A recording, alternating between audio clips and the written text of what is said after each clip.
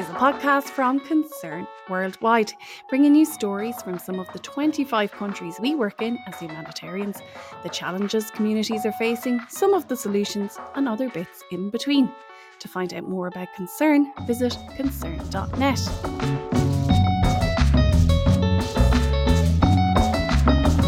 Hello and welcome to episode 3 of Pod Worldwide. In this episode, Concern's first youth climate ambassador, Jenny Salmon, tells me what young people have been telling her about the actions they want.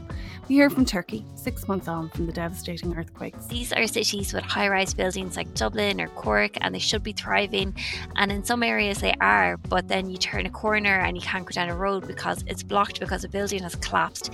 That devastation is just everywhere. We find out how crayons are helping children cope in the aftermath of the earthquakes. When we ask them to draw, they do a lot of things, and we can understand instead of their words what they want. And Seamas Hyland from Irish folk group the Mary Wallopers takes on our How Much Do You Know quiz. Do you know how many countries Concern works in? 120. You give us a lot of credit. We work in 25. This is going to be difficult. I'm your host, Eilish Staunton. We start with Jenny Salmon, Concern's first youth climate ambassador. Heading into her final year of law in Trinity, Jenny finished her ambassador role with Concern at the end of May and is now Ireland's climate youth delegate for the 2023 to 2024 term. She was at COP27 in Egypt for Concern last year and took climate action messages collected from Irish people to the environmental summit. Hello, Jenny Salmon, welcome. Hi. For people who might know, will you just explain a little bit about yourself, who you are, and your role with Concern? This year I was Concern's first ever youth climate ambassador. So what that role kind of meant was we did a couple of stakeholder events and things, gathering messages from young people in Ireland to bring to COP27, and got to have meetings with a lot of policymakers and do loads of kind of interviews with really cool people who were at COP and lots of people who were experiencing climate effects firsthand. So it was an incredible role. Like I was so sad when it was all wrapping up, because it was honestly such a great experience, and I really am not an expert about climate and I don't know everything that there is to know, but Concerned, honestly, after all the training that they did and like going to COP and meeting with all the people that I got to talk to in like project countries and all that stuff, I really do feel like I know so much more than when I started. So my whole thing when I was started was that I'm not an expert, but I guess Concern's made me one now. And what do you think you brought to the role of Concern Climate Youth Ambassador? Don't be modest now, because you were chosen to do it, the very first one, which wasn't easy either, to be the first person, because there's no blueprint for it. Like, you don't know what's to come. Like, not even trying to be modest, but I really don't think I brought very much to the role in terms of like climate and like the environment is something I've always been interested in from school. Like, I helped set up the green schools system in our school because we didn't have green schools, didn't have recycling bins even. So from 4th year to 6th year, like myself and a couple of my friends, our big fight was trying to get recycling bins. And I'm sure people like from my school probably would remember me as like a staunch environmentalist, because we used to go into the classrooms and take the refuse bins out of every classroom and tell people that they had to bring it home and only recycle in school. So I did always have that environmental background, I suppose. I'm not really sure like my reasoning for being interested in the environment was just because I was kind of like, oh, like it's a social issue, it's important. But then from working with Concern, I definitely saw the humanitarian side of it. So obviously the like cost of climate issues on people, and I think that's probably something that I definitely learned from Concern that going into it I wouldn't have had. And then in terms of what else I brought to the role, bad jokes to the girls during COP maybe. So on that, you went around Ireland a lot listening to younger people tell you what they wanted from COP and what they want in terms of climate action. And then when you were at COP, you met a lot of climate activists from around the world. What have young people been telling you? What is it they want to see governments do? Yeah, so I'd say the main frustration is a feeling that not everything is being done in time, because obviously like 2030 is when the Paris Agreement is set out to, have the goals achieved by, but we're nowhere near 1.5 degrees at all. Like, we have to reduce emissions by 48% to even come close to like getting near 1.5 degrees of warming only. And like, how are we going to do that with the way that things are now? So a lot of people feel quite hopeless about it. And I think in terms of the difference between Irish like activists and international activists. I don't think there is that big one, except like, you know, everyone's fighting for the same cause. But in Ireland, of course, it is a privilege for us to be advocating for climate and getting involved in climate activism, because for us, we're not directly experiencing climate's effects right now.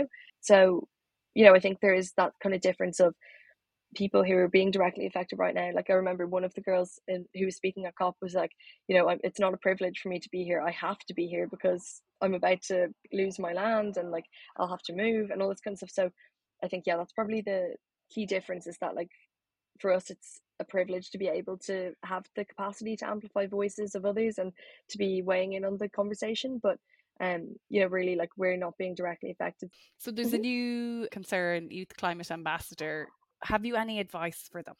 I think just throw yourself in the deep end, and like the more you get involved with it, the better. And the people in Concern are amazing for, you know, teaching you everything you need to know to be able to do the role as best you can. So I think just embrace it, and yeah, like it's congratulations. It's so lucky. It's such a great thing to do. So yeah, I'd be delighted to meet whoever's next.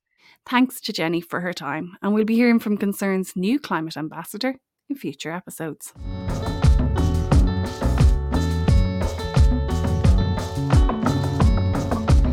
At the time of recording this podcast in August, it's been just over 6 months since catastrophic earthquakes hit parts of Turkey and northwest Syria. In the early hours of the 6th of February, an area the size of Ireland was shook by an earthquake measuring over 7.5 magnitude, with a second, almost equally as strong earthquake hitting hours later. The largest earthquakes to hit Turkey and northwest Syria in 100 years. Concern's Cathy Armstrong has recently returned from the areas affected in Turkey and details how people are recovering. I don't think I've ever actually experienced my jaw drop in real life before, but the devastation that the earthquakes caused is almost too hard to describe. It's massive destruction across an area the size of the island of Ireland. I visited Urfa, Adiyaman, and Malatya. So these are 3 of the 11 regions that were hit by earthquakes in Turkey. These are cities with high rise buildings like Dublin or Cork, and they should be thriving. And in some areas they are, but then you turn a corner and you can't go down a road because there's just huge piles of rubble and it's blocked because a building has collapsed. That devastation is just everywhere. You hear in the news that over 50,000 people have died and a million more were affected, but it's not until you get there that you realize just how much everyone has lost.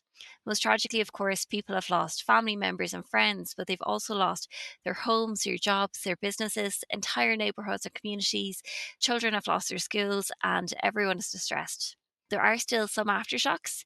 You can feel them every so often, and they wouldn't be super strong, but they are there and you can feel them.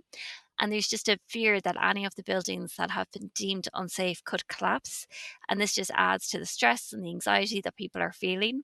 For a 13-year-old mine from a really remote village outside Adiyaman, the last few months have been very difficult. Çok değişik oldu. Çok değişiklik oldu hayatımda. Köyümüzü... My life changed after the earthquake. I lost my uncle and my house collapsed. This time has been very challenging for us, and we are trying to support each other. The village lost a few houses. My brother is living in Malatya, and he lost his house too. We are still living in the tent, and it's very challenging. I met mine when she was attending one of Concern's psychosocial support sessions. This is a session which uses playing and learning to help children to express their emotions in a healthy way. Supporting people who experience distress can come in many different forms. Aske is Concern's area manager in Adiyaman, and she describes that getting items out to people, especially in these remote areas, is not just about the material goods.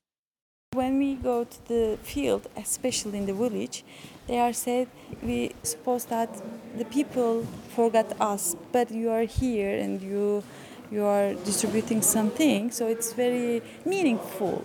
That's why actually this is a kind of psychosocial support, because we are saying we are here and we are listening to you, what's your needs, what's going on, etc. Concern's mission is that we go to the hardest to reach places to make sure no one is left behind. And to me, my colleagues in Turkey are this definition to its core. In the immediate aftermath of the earthquake, they travelled for hours and hours through the windiest roads, through mountains to reach these villages that were just further away. They got to these two villages that no one else could reach. It took them several attempts because the roads were just so bad. They were literally on the edge of a cliff. It was freezing, and they persevered because they knew if they didn't, nobody else would. It's 6 months on from the earthquake, and some people have moved into prefabs or converted containers, but there's still a huge number of people living in tents. In the immediate aftermath of the earthquakes in February, essentials such as blankets and heaters and duvets were needed because it was freezing. But now there's a summer heat wave and it's stiflingly hot in these tents and containers. At the moment, people need electric fans and sunshades to provide some shelter, but the winter is coming and the focus is switching back to getting winter items out to people. A colleague told me that his warehouse is never full because as soon as a huge lorry full of goods comes in and drops off the supplies, it's pretty much straight out onto other vehicles and to the people who need it the most. The needs are huge in Turkey still. It's difficult to say how the next few months and years will pan out, but it's estimated that it'll take 5 years just for the tens of thousands of unsafe buildings to be knocked down. And how long it'll take after that for those buildings to be rebuilt is impossible to know. What I would say though is that by providing support through sending supplies, talking and listening to people, and offering psychosocial support, the people affected by these earthquakes know that they haven't been forgotten. Concerns Kathy Armstrong.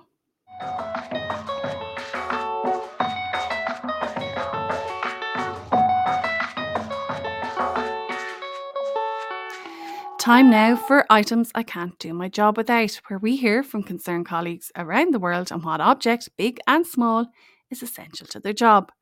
We're staying in Turkey to speak to Walid Bozo, a psychosocial support officer with concern in Sanliurfa, one of the regions impacted by February's earthquakes. Walid, along with his concerned colleagues, travels the area providing psychological and social support sessions to children and families. He told me about one of the items that's always in his bag. I'm joined by Walid. You're here to tell me what item is essential to your job or is incredibly helpful to your job. What is that item? We have a lot of items. One of it is crayons. Okay, crayons. And why are they so useful? For the children, the coloring with the crayons, it is a motor skill that builds their other skills. And when the child color, he improves, for example, his endurance, hand strength, and eye-hand coordination. And also, this is the benefit of crayons help the children to be creative, and also for his imagination. He can imagine maybe he's have ambition or dream, so you will see it reflect on the drawing by using the colors. We're talking about this in terms of helping children who have gone through something that's a stressful situation, like, for example, an earthquake. How do those tools help with that? Usually, when we ask the children to do what they feel, for example, today, or what they fear, so this is help us also to see what he's in his mind, what the most things he has fearing from it. So when he doing, we know, and if he need, for example, to be referred to another specialist, we will refer them. Through his dog, we see what happened with him, his emotion, everything. Because I guess sometimes at a young age, children don't have the words to express that. Yes, because most of the children, especially between the age 5 to 7, they cannot speak very well. Or if they will answer, they will answer yes or no. But when we ask them to do, they do a lot of things, and we can understand instead of their words what they want. Every psychosocial support session is different, but could you just describe maybe the most typical one so people understand what it might involve? For this support project, we have, for example, 4 sessions. So the first one, it was about the earthquake. This sometimes when we start, the pupil affect and they start to tell us their stress and their bad stories about the earthquake. The aim it is like to create safe space to feel we are here to support you, to listen to you. So feel free, do what you want, speak. All of us will listen to you, no judgment. So in the first session, when we do like this, the next session, the people they came with enthusiasm to participate. So I think after the session they feel calm. It lies something behind in their head, on their mind, and after the session it's gone. And the important things it is the respect. When we have decision, we should respect children, adults, anyone. I imagine a lot at the moment is talking about in the aftermath of the earthquakes. What are the worries and the fears that children have? In the first time, we feel like they feel fear. They look around themselves, and if they hear any voice, anything, hi, they get like ready for something. And some of them we saw like they start to be alone, especially after the earthquake. So our aim to just reintegrate them again, create a new link, a new relationship with the others. So this is make them start a new life. Maybe we try our best to let them come back to their normal life, but I think life will change after earthquake. At least just push them to continue their life in the right way. Especially for the children, most of things it's like they're fearing and be alone. They don't have any friend, and because some of them they lost everything. So they lost their friends, or they had to move away from where their friends were, or Their family, their school. okay, that's pretty awful.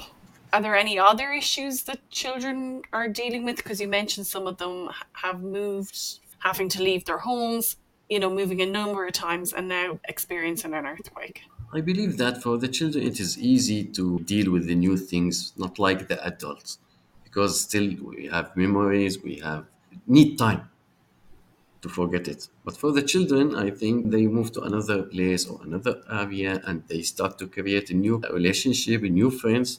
This is help them to build their skills and their confidence quickly, more than their parents. Thanks to Waleed for speaking to us. On our website, you can find a blog on the psychological impacts of the earthquakes and read some of what people have to deal with mentally. Just go to concern.net/news.